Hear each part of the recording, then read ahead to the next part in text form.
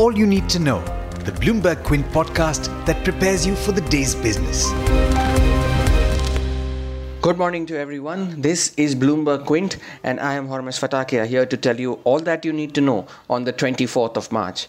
First up, India expands its vaccination drive against the coronavirus as the number of new cases continue to rise. In the next phase of vaccination, everyone above the age of 45 will be eligible to get vaccinated starting the 1st of April. In terms of cases, India reported over 40,000 new cases on Tuesday, and as of Tuesday evening, Maharashtra reported over 28,000 new cases, with Mumbai reporting 3,500 new cases. The World Health Organization said that the rise in the number of cases is a worrying trend and has warned rich nations against hoarding vaccines. The government on Tuesday raised the deposit threshold limit to 5 lakh rupees per annum in Provident Fund, for which interest will continue to be tax exempt. This will be applicable to those cases where there is no contribution made by the employer to the retirement fund. Finance Minister Nirmala Sitharaman said that the tax on interest on Provident Fund contributions affects only 1% of the total contributors. Experts said that the amendments will benefit only government employees. The Reserve Bank of India has approved fresh guidelines for amalgamation of 2 or more cooperative banks. The regulator in their circular said that it will also offer certain incentives to urban cooperative banks that will become an acquirer in the process. The decision on the merger will need to be approved by 2/3 of the majority of all board members of both the acquiring and the acquired bank. The government is supposed to have challenged in a court in The Hague the arbitration tribunal verdict that overturned its demand for 10,247 crore rupees in retrospective taxes from Cairn Energy. Sources told Bloomberg that the appeal was filed on Monday. Sources also said that British Prime Minister Boris Johnson is expected to broach India honouring the International Arbitration Award during his visit later next month. In corporate news, Hero MotoCorp will be increasing the prices of its two-wheelers across ranges by up to 2,500 rupees from the 1st of April.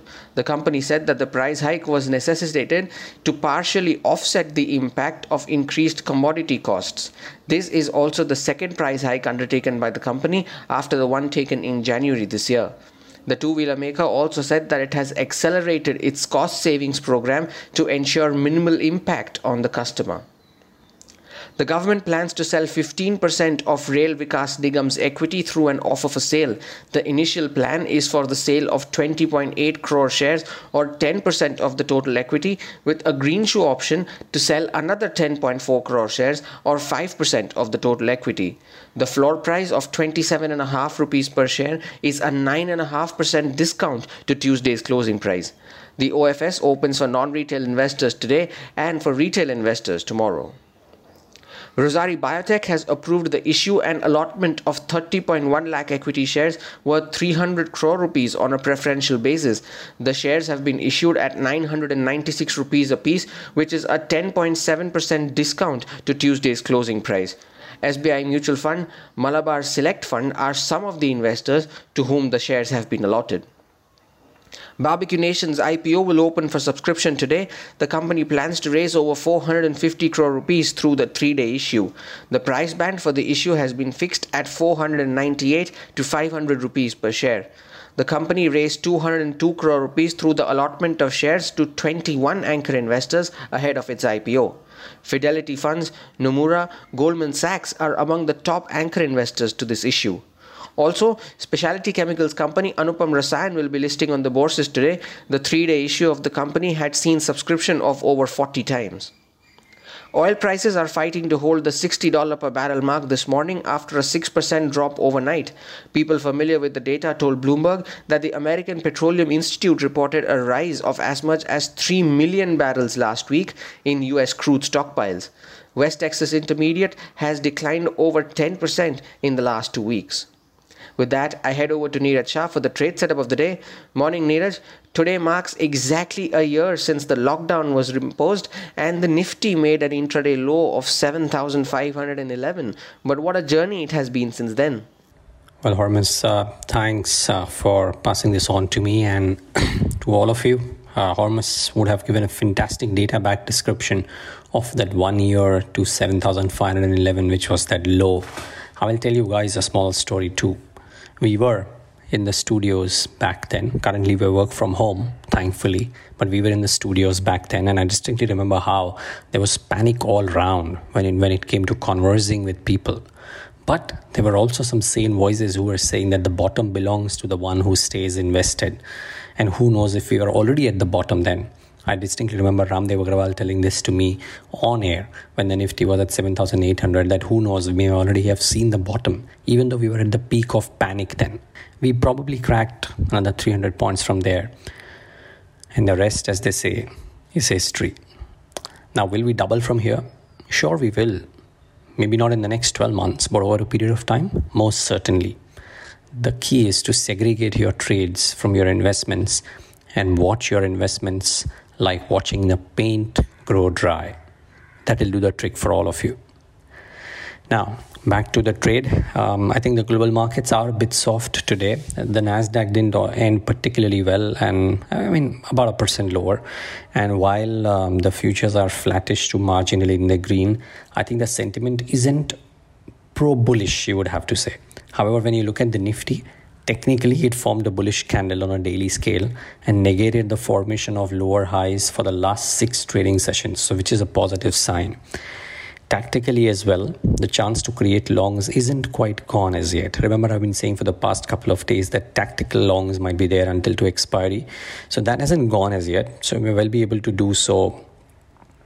Traders may be well able to do so tactically in select pockets over the next couple of days as well, unless the global scenario changes quite dramatically.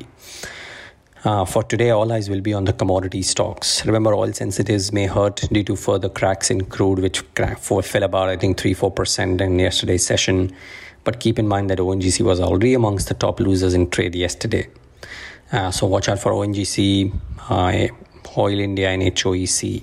Morgan Stanley's come out with a fairly bullish note on steel stocks. They say that the strong rebound in demand in 2021 plus supply side reforms in China should lead to higher international steel prices, and they see the super cycle profitability for being sustained for a longer period of time, with accelerated deleveraging that they believe the steel companies will show, and a potential start of a new capex cycle. They've upgraded JSW Steel to overweight, they've downgraded SAIL to underweight, but they've raised the target prices for most stocks in the steel side. So do watch out for them.